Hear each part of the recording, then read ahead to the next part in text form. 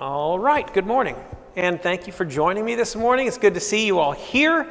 And for those of you that are joining us for the first time, many first-time faces in here, welcome. For those of you who've been with me for a while, welcome back.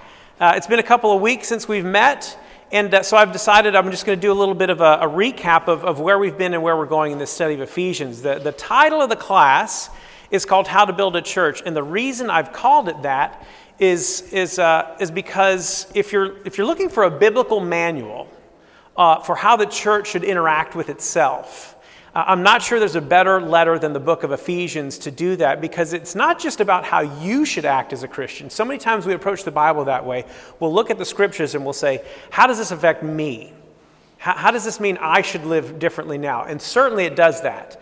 But in the book of Ephesians in particular, it has to do with how we should interact with each other. Given the fact that you and I are different people now because of the spirit that is within us, how does that mean now that I interact with you? How does that dictate the way that you and I should act with each other? Because here's the reality. It's hard. It's hard to live in a life of Christianity, of the church together. It's hard to do that. You can be a hard person to get along with. I'm not pointing to anyone in particular, though Spencer is over there saying, me? Yeah, you know why? Because you and me, we're both sinners. We're both sinners, and I hope that doesn't come as a shock to you. When you put two sinners together, anything can happen. The fireworks start flying. Our saving grace, however, is that as a Christian, and I alluded to this a moment ago, I have the Holy Spirit in me. You have the Holy Spirit in you. And as he's promised, he has promised to grow both of us. Okay, so that anything that we do, any act or behaviors that we engage in, ultimately is going to serve for our own sanctification, our own growth. He promises to do that. And so Paul has been building this case on how to do this. The first 3 chapters in Ephesians, he's been telling us of everything that you and I are in Christ. And he's been telling us this, everything that we're in Christ and how we are unified in Christ, regardless of our heritage. Specifically, that would have been important back then, because it's not just a salvation that comes to the Jew, but the Jew and the Gentile, and we're forming one body under Christ. And a few weeks back, I explained for you what the indicative and the imperative is. Do you remember what the indicative and the imperative is? Who thinks they could probably? I think I can tell you what the indicative. I'm going to do some crowd work here. Here we go. Who can tell us what the indicative and the imperative, when I'm speaking of the Bible, what does that mean? You remember any of that? Indicative and the imperative. What's an imperative? It's a what? An exclamation statement or a command. Okay? A command of the Bible is an imperative. Whenever we have an imperative in the Bible, a command, it's always preceded or immediately followed by the indicative. What is the indicative? A what? A question? It's more than a question, it's an answer.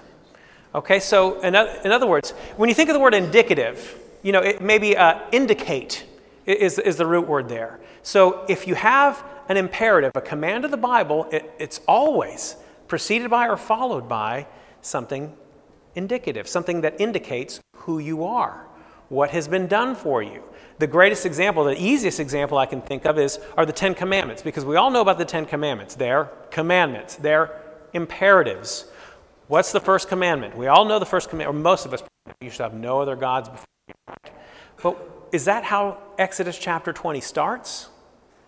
No. How does Exodus chapter 20, which are the 10 Commandments, how does that chapter start?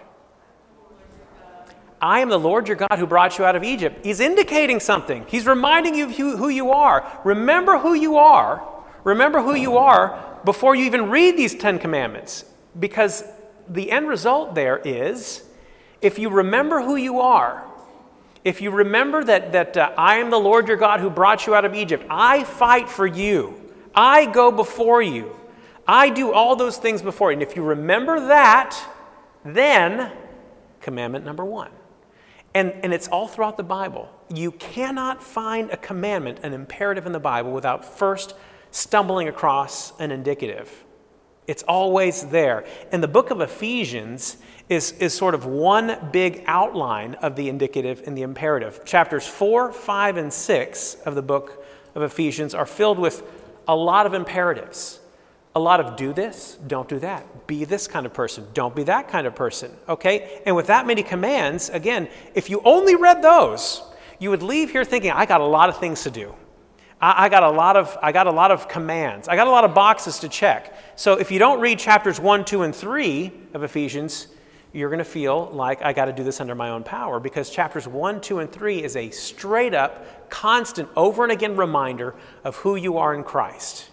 Okay, he's laid the foundation for us of who we are in Christ in those chapters and how it is that we have any power whatsoever to be able to go about accomplishing the commands that he sets forth for the rest of the book. Now, here's one of the biggest indicatives. This is in chapter 2 of Ephesians. This is sort of kind of the thesis statement, if you will, of Ephesians, of the whole book. This is an indicative. This is a reminder of who you are. All right, for by grace you've been saved through faith. And this is not your own doing. Your faith, even your faith, is not your own doing. It's a gift of God, not a result of works, so that no one may boast. For we are his workmanship. You are his workmanship, okay? Created in Christ Jesus for good works, which God prepared beforehand that we should walk in them. Indicative. So in light of this, here's some imperatives that I'm going to give you. So we're created in Christ, as it says here, for good works, for carrying out these commands. This is the power by which we carry out these orders. Remember that. Keep that in mind as we proceed.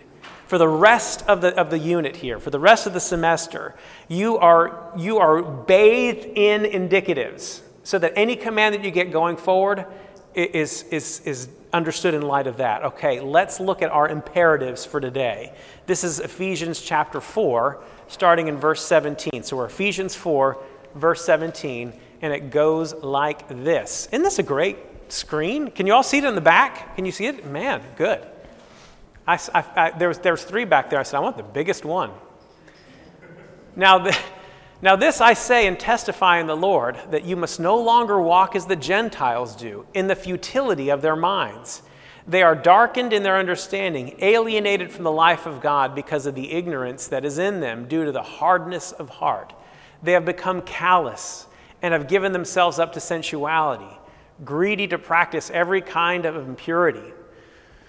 But that is not the way that you learned Christ. Assuming that you have heard about him and were taught in him as the truth it is in Jesus. Come on in, it's okay.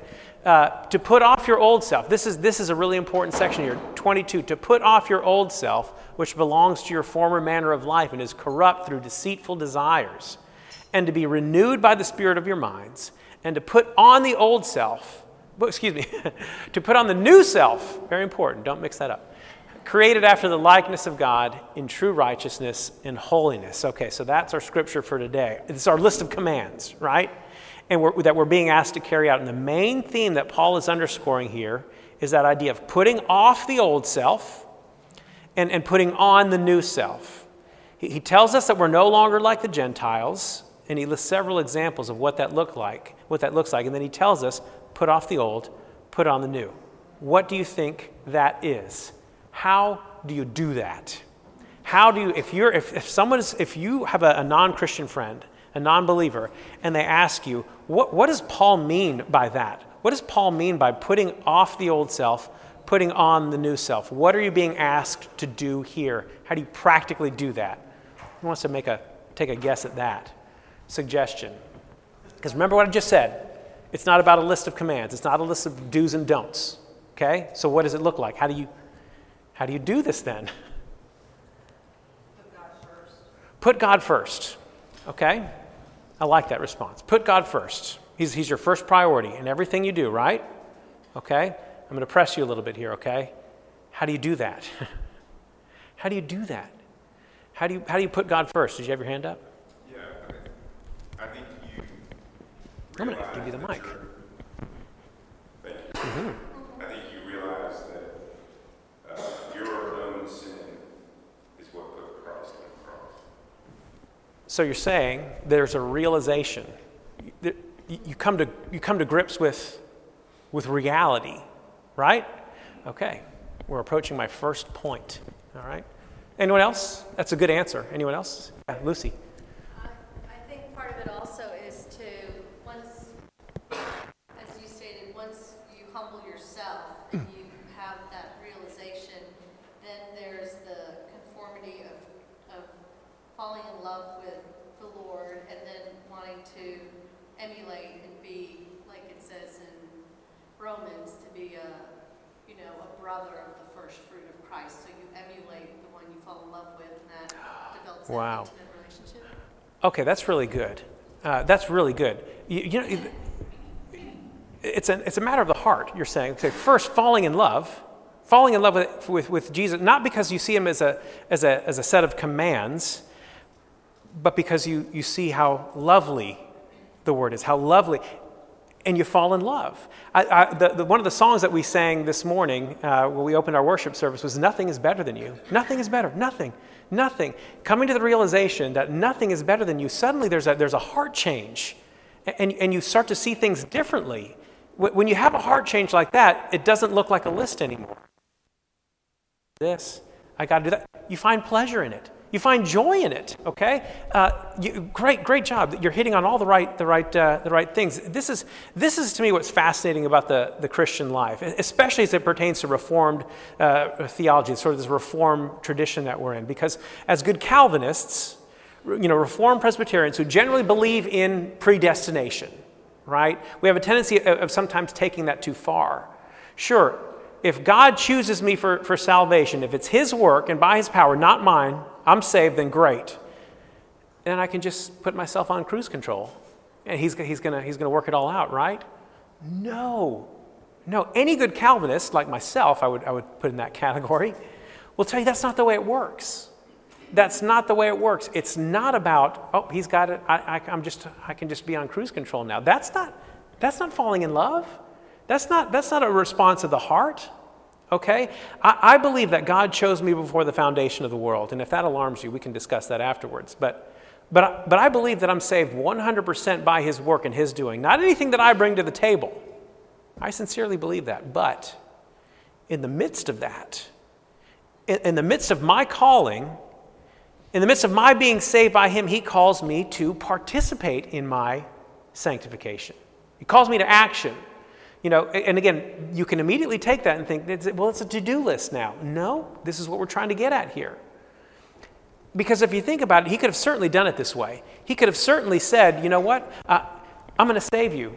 You're saved. And now you're glorified, you're up in heaven, done. It's done. There's no more work to be done.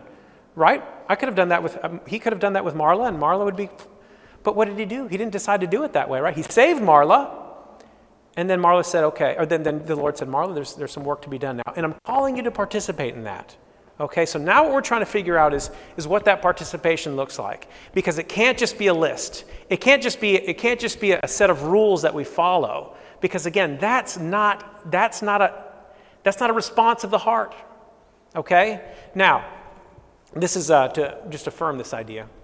Therefore, my beloved, as you've always obeyed, so now, not only as in my presence, but much more in my absence, work out your own salvation with fear and trembling. Now, again, this does not mean work out your saving faith. He's already saved you, but you're also still being saved. You're also still being sanctified. So he's calling you got to work this part out.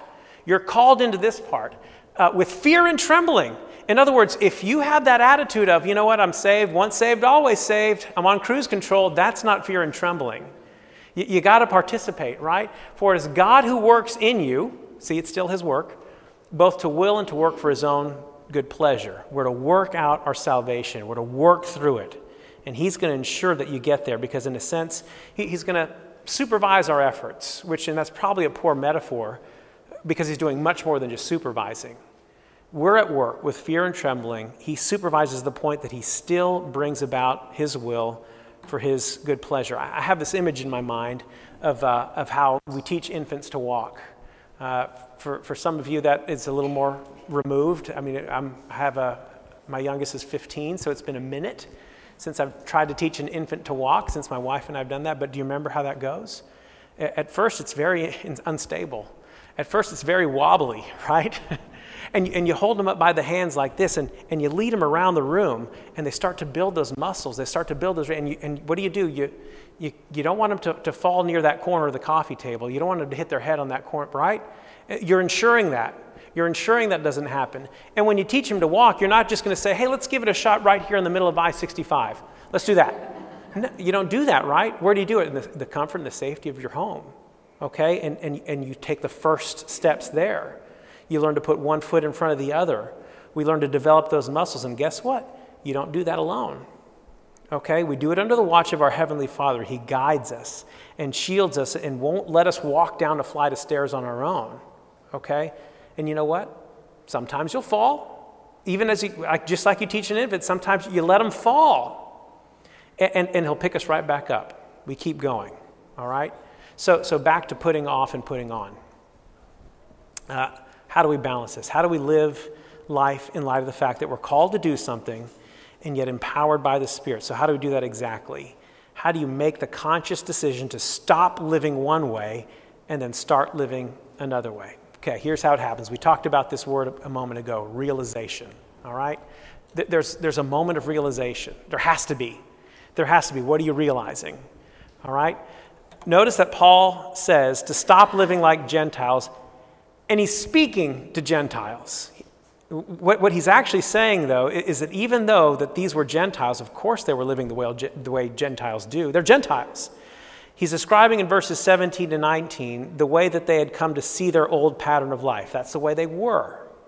And when we're living like that, do you suppose when they're living like Gentiles, they have this thought of, oh gosh, we're living like Gentiles? No, because they're Gentiles, right? A great illustration that Tim Keller used, he likened it to a fish trying to describe water. If you could talk to the fish and say, tell me what water is like, what do you suppose the fish would say? What's water? The fish would say. They don't know anything outside of their own reality. There's no basis of comparison for what they can use to describe water, the water they swim around in, right?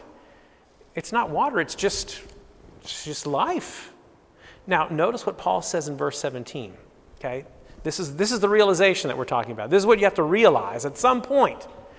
Now, this I say and testify in the Lord, that you must no longer walk as the Gentiles do in the futility of their minds. The futility of their minds. Can someone tell me what the word futile means? What does the word futile mean? Hopeless. What a great word. I Googled it, and it says this. Did I put I think I did. Yes. Adjective. Incapable of producing any useful result. Pointless. Pointless. Hopeless is a great synonym for that. Now let's go back. In the futility, in the hopelessness of their minds. Don't walk as the Gentiles do, in the hopelessness of their minds. Pointless.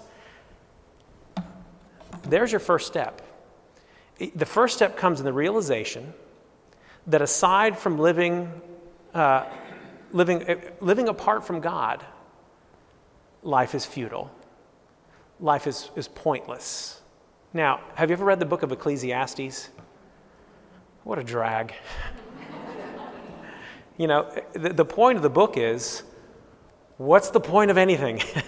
That's kind of how the whole book goes, and it's true. There's no point to any of this if there's nothing beyond it. All right? So what Paul is saying to these Ephesians, and what he's been saying to you and me, is that before we were saved, we didn't feel like our life was meaningless. It didn't really dawn on us. It seemed like there was a point to what I was doing in that moment, I suppose.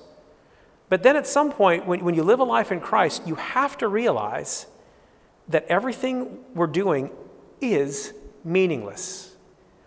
We can do all we want for 80 or 90 years, and then what happens? That's it. That's it. We're just put into the ground, and that's it. And if that's all there is to it, what point is there to do anything else that's less than selfish? Shouldn't I just grab as much as I can, as much as I want if I'm here, and enjoy it as much as I can? If really at the end of this is just 80, 90 years and then I'm put in the ground and that's it? I mean, why wouldn't I grab for everything if there's nothing beyond this? There has to be a place in which you recognize the kind of life you're living without God is futile. So how do you get to that moment of realization? How do you get there? The Bible tells us it comes by way of God. He's the one who takes the scales off your eyes. He's the one who opens your ears and you hear it. You realize you come to the end of yourself in what is a futile existence otherwise. It's then and only then, once he opens our eyes, that we can resolve to do something different. And at that point, you put off and you put on. If you've put your trust in Christ, there's a moment in time for each of us. Do you know what it was for me? It was maybe around the 9th grade. I would describe myself, I think I was already a Christian by then. So I understood that Jesus, I needed Jesus. If I wanted to be saved, I needed Jesus. But I remember it was in preparation for a mission trip that we were about to go on in the 9th grade.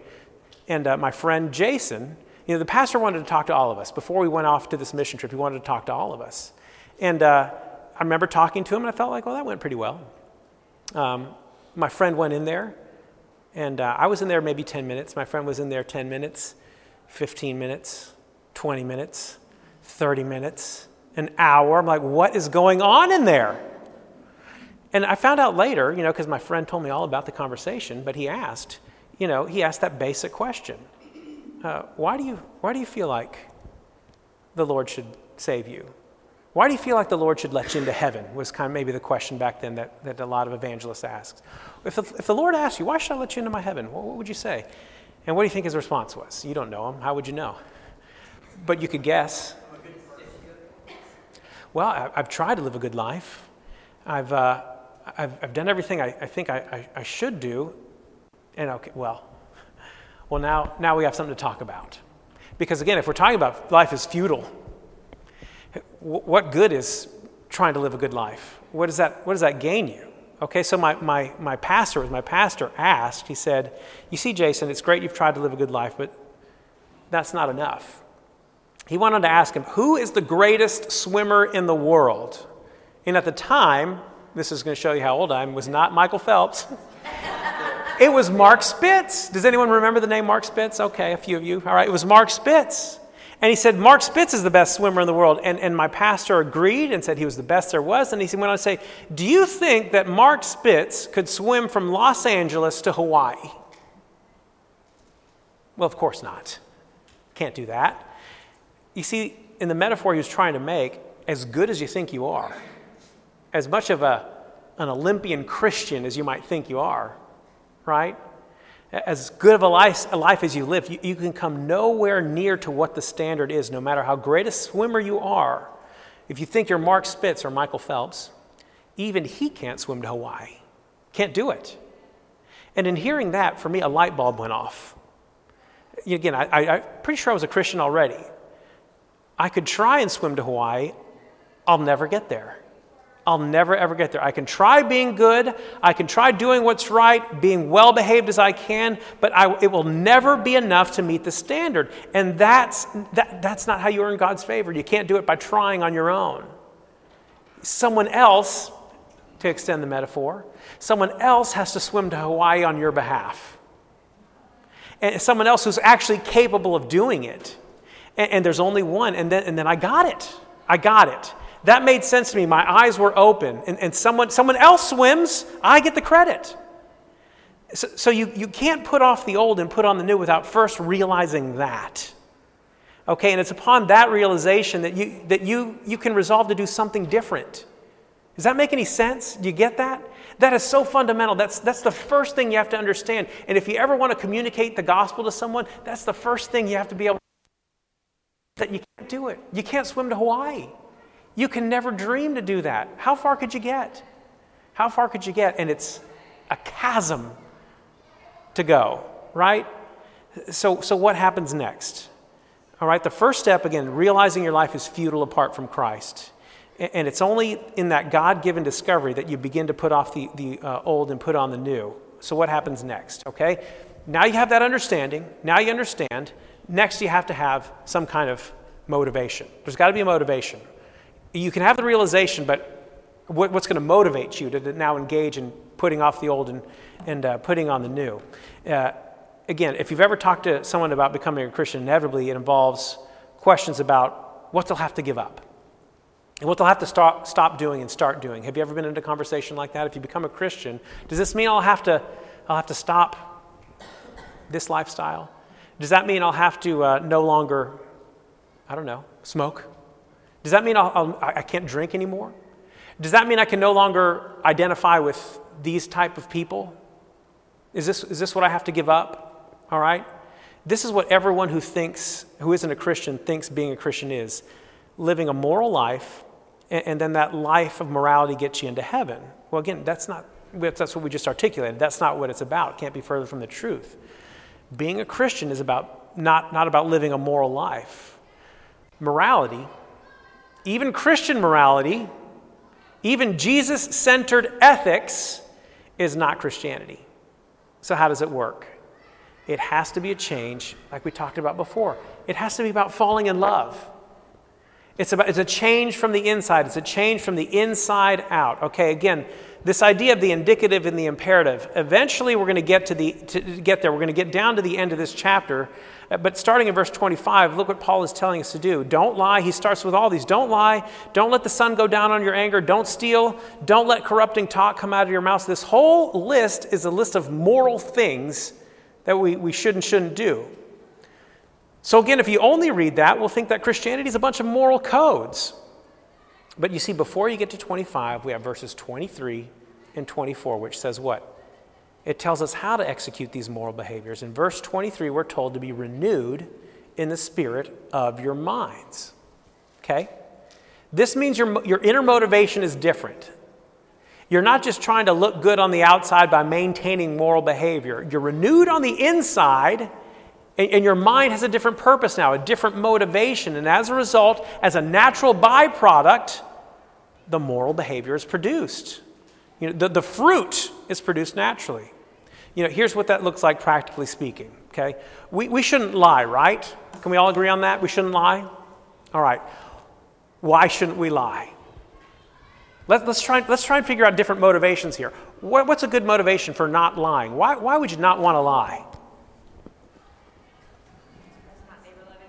Say again? That's not neighbor loving. It's not neighbor loving. Okay, that's good. That's a good reason. What? Destroy trust. Destroy trust. Okay, because if you lie and someone finds you in a lie, suddenly you are not a trustworthy person. Don't lie, so you are viewed as a trustworthy person. Seems pretty good, right? All right. What's another reason not to lie? Well, I'm not a liar. I'm not one of those people. I'm a truth teller. Okay? I want people to perceive me as a truth teller. Okay, do you see on the surface these might be pretty good reasons, but do you see what they're baked in? They're still centered around self. They're still centered around me. I want people to perceive me this way. I want people to view me as a trustworthy person. Okay? It's still possible to do the right things for the wrong reasons. Your reason for doing the right things could have a motivation that comes from an entirely wrong place, for selfish reasons, for reasons of pride. All right? What that means is you may be, Emily, your answer was good because it focused on neighbor, right? And that's the beginning of it. Why would we want to focus on neighbor instead of ourselves? We're getting at it here. What it means, though, is you can be an incredibly honest person, but if pride is your motivation for being an honest person, basically you're being honest because it pays off for you. And I promise you there will come a time when telling the truth will not pay off, will not work toward how you're perceived. Okay? And suddenly your motivation, your system of morality, all that crumbles to the ground if it's self-focused. So what's really the reason we don't lie? It's a renewed spirit of the mind. It's out of gratitude for free grace salvation. It's a set of truths you take into your center to change the way you think about God, yourself, the world, everything. That's just the motivation. I forgive you and I don't resent you because I realize the magnitude from which I've been forgiven. Right? I freely forgive, so much so that because I was so freely forgiven. I'm patient with people because I realize the depth to which my Heavenly Father's patient with me.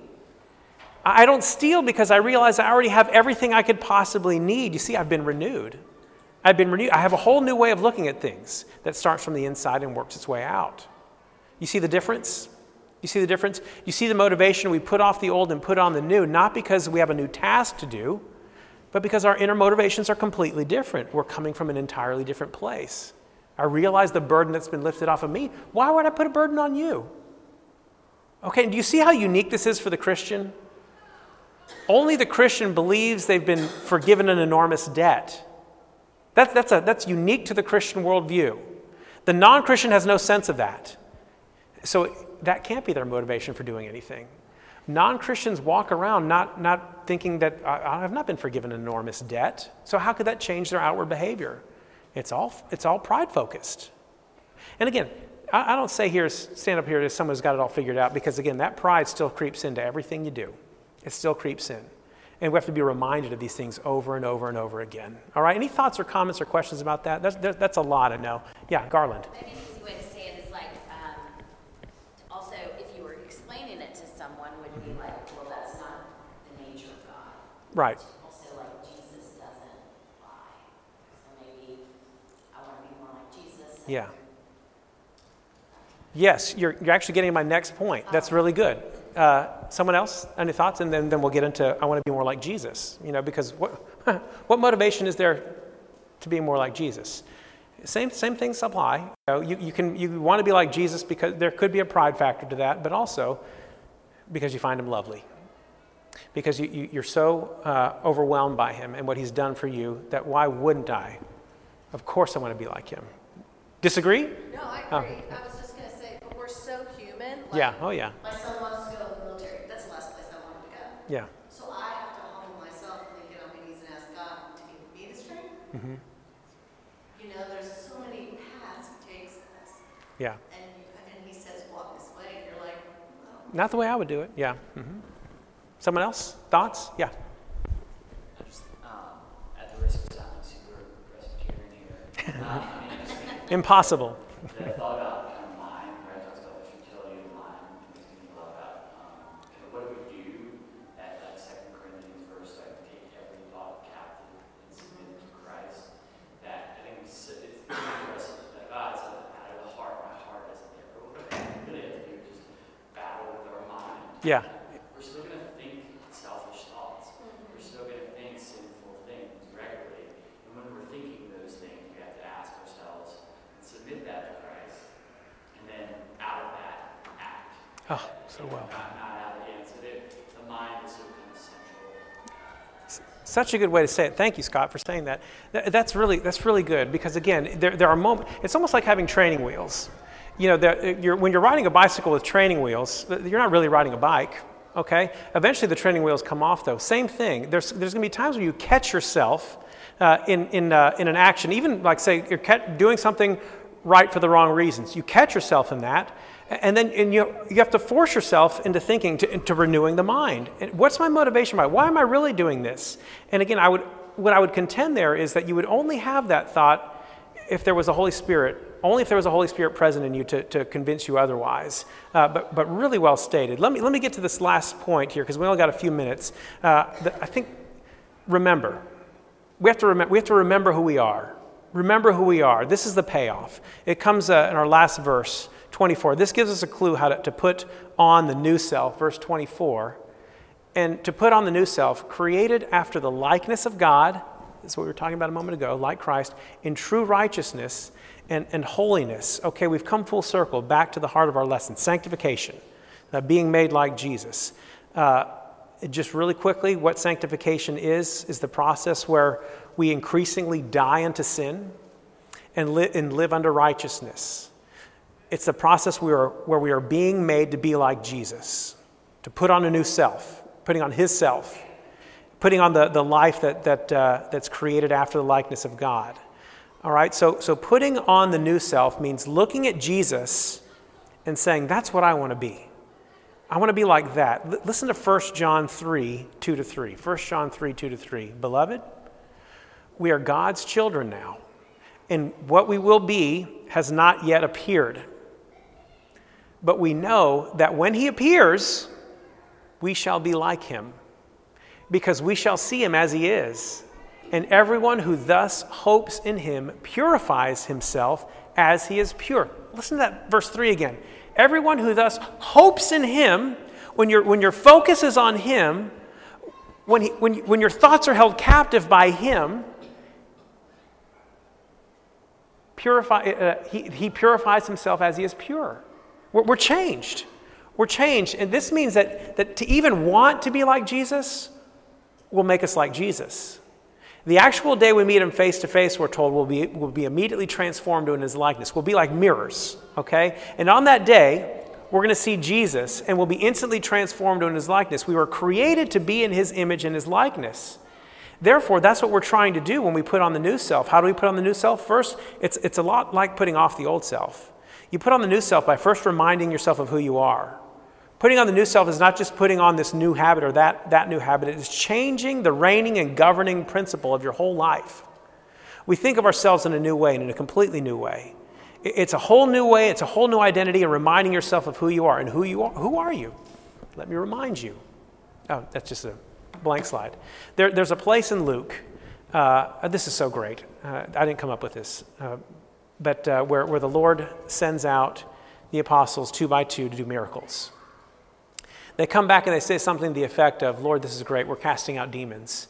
We're healing people. Even the demons are subject to our names. And then Jesus says, do you remember how he responds to that? What does he say? To be excited about that your name is written in the book. That your name is written in the book of life. He says, rejoice not that the demons are subject to your names. That's pretty good too, though, right? But rejoice that your names are written in heaven. Rejoice that your names are written in heaven. Okay? In the earthly priesthood, the high priest, just stick with me for a moment on this imagery. The high priest had a breastplate. And on that breastplate were all these beautiful stones. Every one of these stones was engraved the names of the 12 tribes of Israel. And because Jesus is the high priest, you can read about this in Hebrews, Jesus is likely talking about the fact that if you belong to him, if you belong to Jesus, your name is engraved over his breastplate, engraved over his heart. As the high priest, he's our advocate. He takes us before the Father. Every day he stands before the Father and he testifies, this one's mine. His name is written on my breastplate. When the Father looks at us, he sees a beautiful jewel. He sees Jesus Christ. Okay? He sees that completed image from the mirror that looks like Christ. And he regards us like that. See, even though we're reflecting him, he regards us like that. See, Jesus commands them not to rejoice in the power they have to cast out demons. He says, do you think that's something? If you think that's something, that's nothing compared to the power of the joy of knowing your true position, of knowing that your heart is written on the breastplate of Christ. So here's what that looks like practically speaking. Many of us pray that we could have the power to cast out proverbial demons in our own life.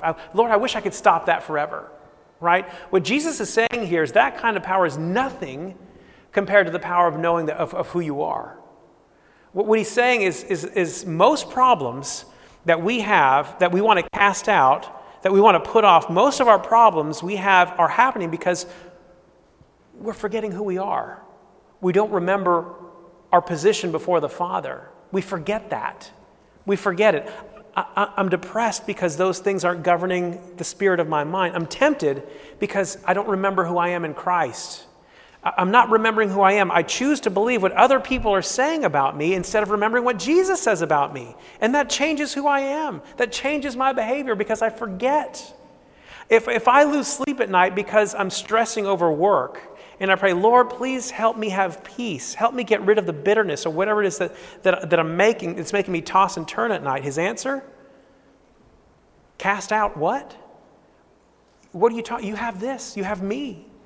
Rejoice that your name is written in heaven. Rejoice in what you are. Rejoice in who you are.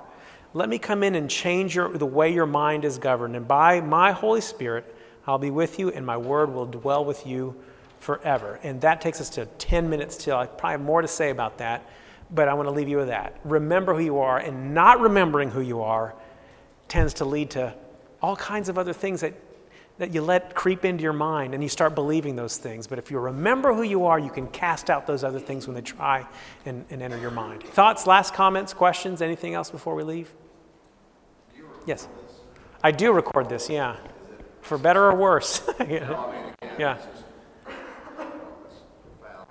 I meant to send that in my class note that I send out. I usually put a link at the bottom, but if you just search, wherever you get your podcasts, if you search CPC Common Ground, it should come up, or even my last name, Fesko, F-E-S-K-O, it should come up.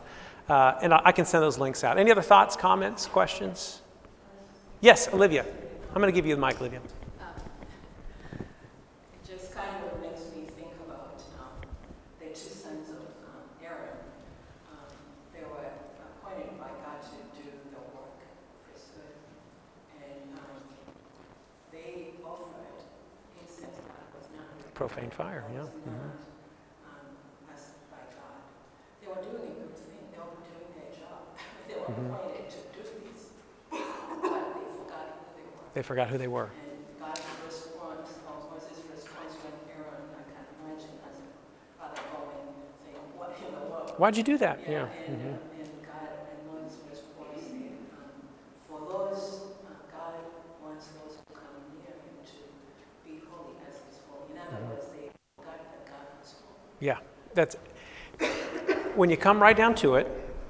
Every sin you could trace back to the idea that you forget that God is holy. You forget God's holiness. And when you forget that, and then you forget that you've been made holy, all right, think of how many other paths that can lead you down. How many paths of falsehood. That was the first sin of Adam and Eve. They forgot that God was holy. They thought, well, you know what? The thought was, I could be like God. Okay, when you start thinking that, you forget how holy God is. Every single time. Great observation. Any other thoughts? All right, let me close this in prayer. Dear Heavenly Father, again, we thank you. Thank you for your word, how miraculous it is. And thank you that you've given it to us. Thank you that we can open it up and just read it. What a miracle that is. Help us to not just be people that take it in, but help us to take it in and apply it, to live it out, to be changed from the inside out, not because we believe it's a set of rules that we have to follow or a moral code, but because Christ is holy, and you are making us like Christ. And that changes the way we are. That changes who we are from the inside out. Help us to always remember that. Never forget it. It's in Christ's name we pray. Amen. Thank you all.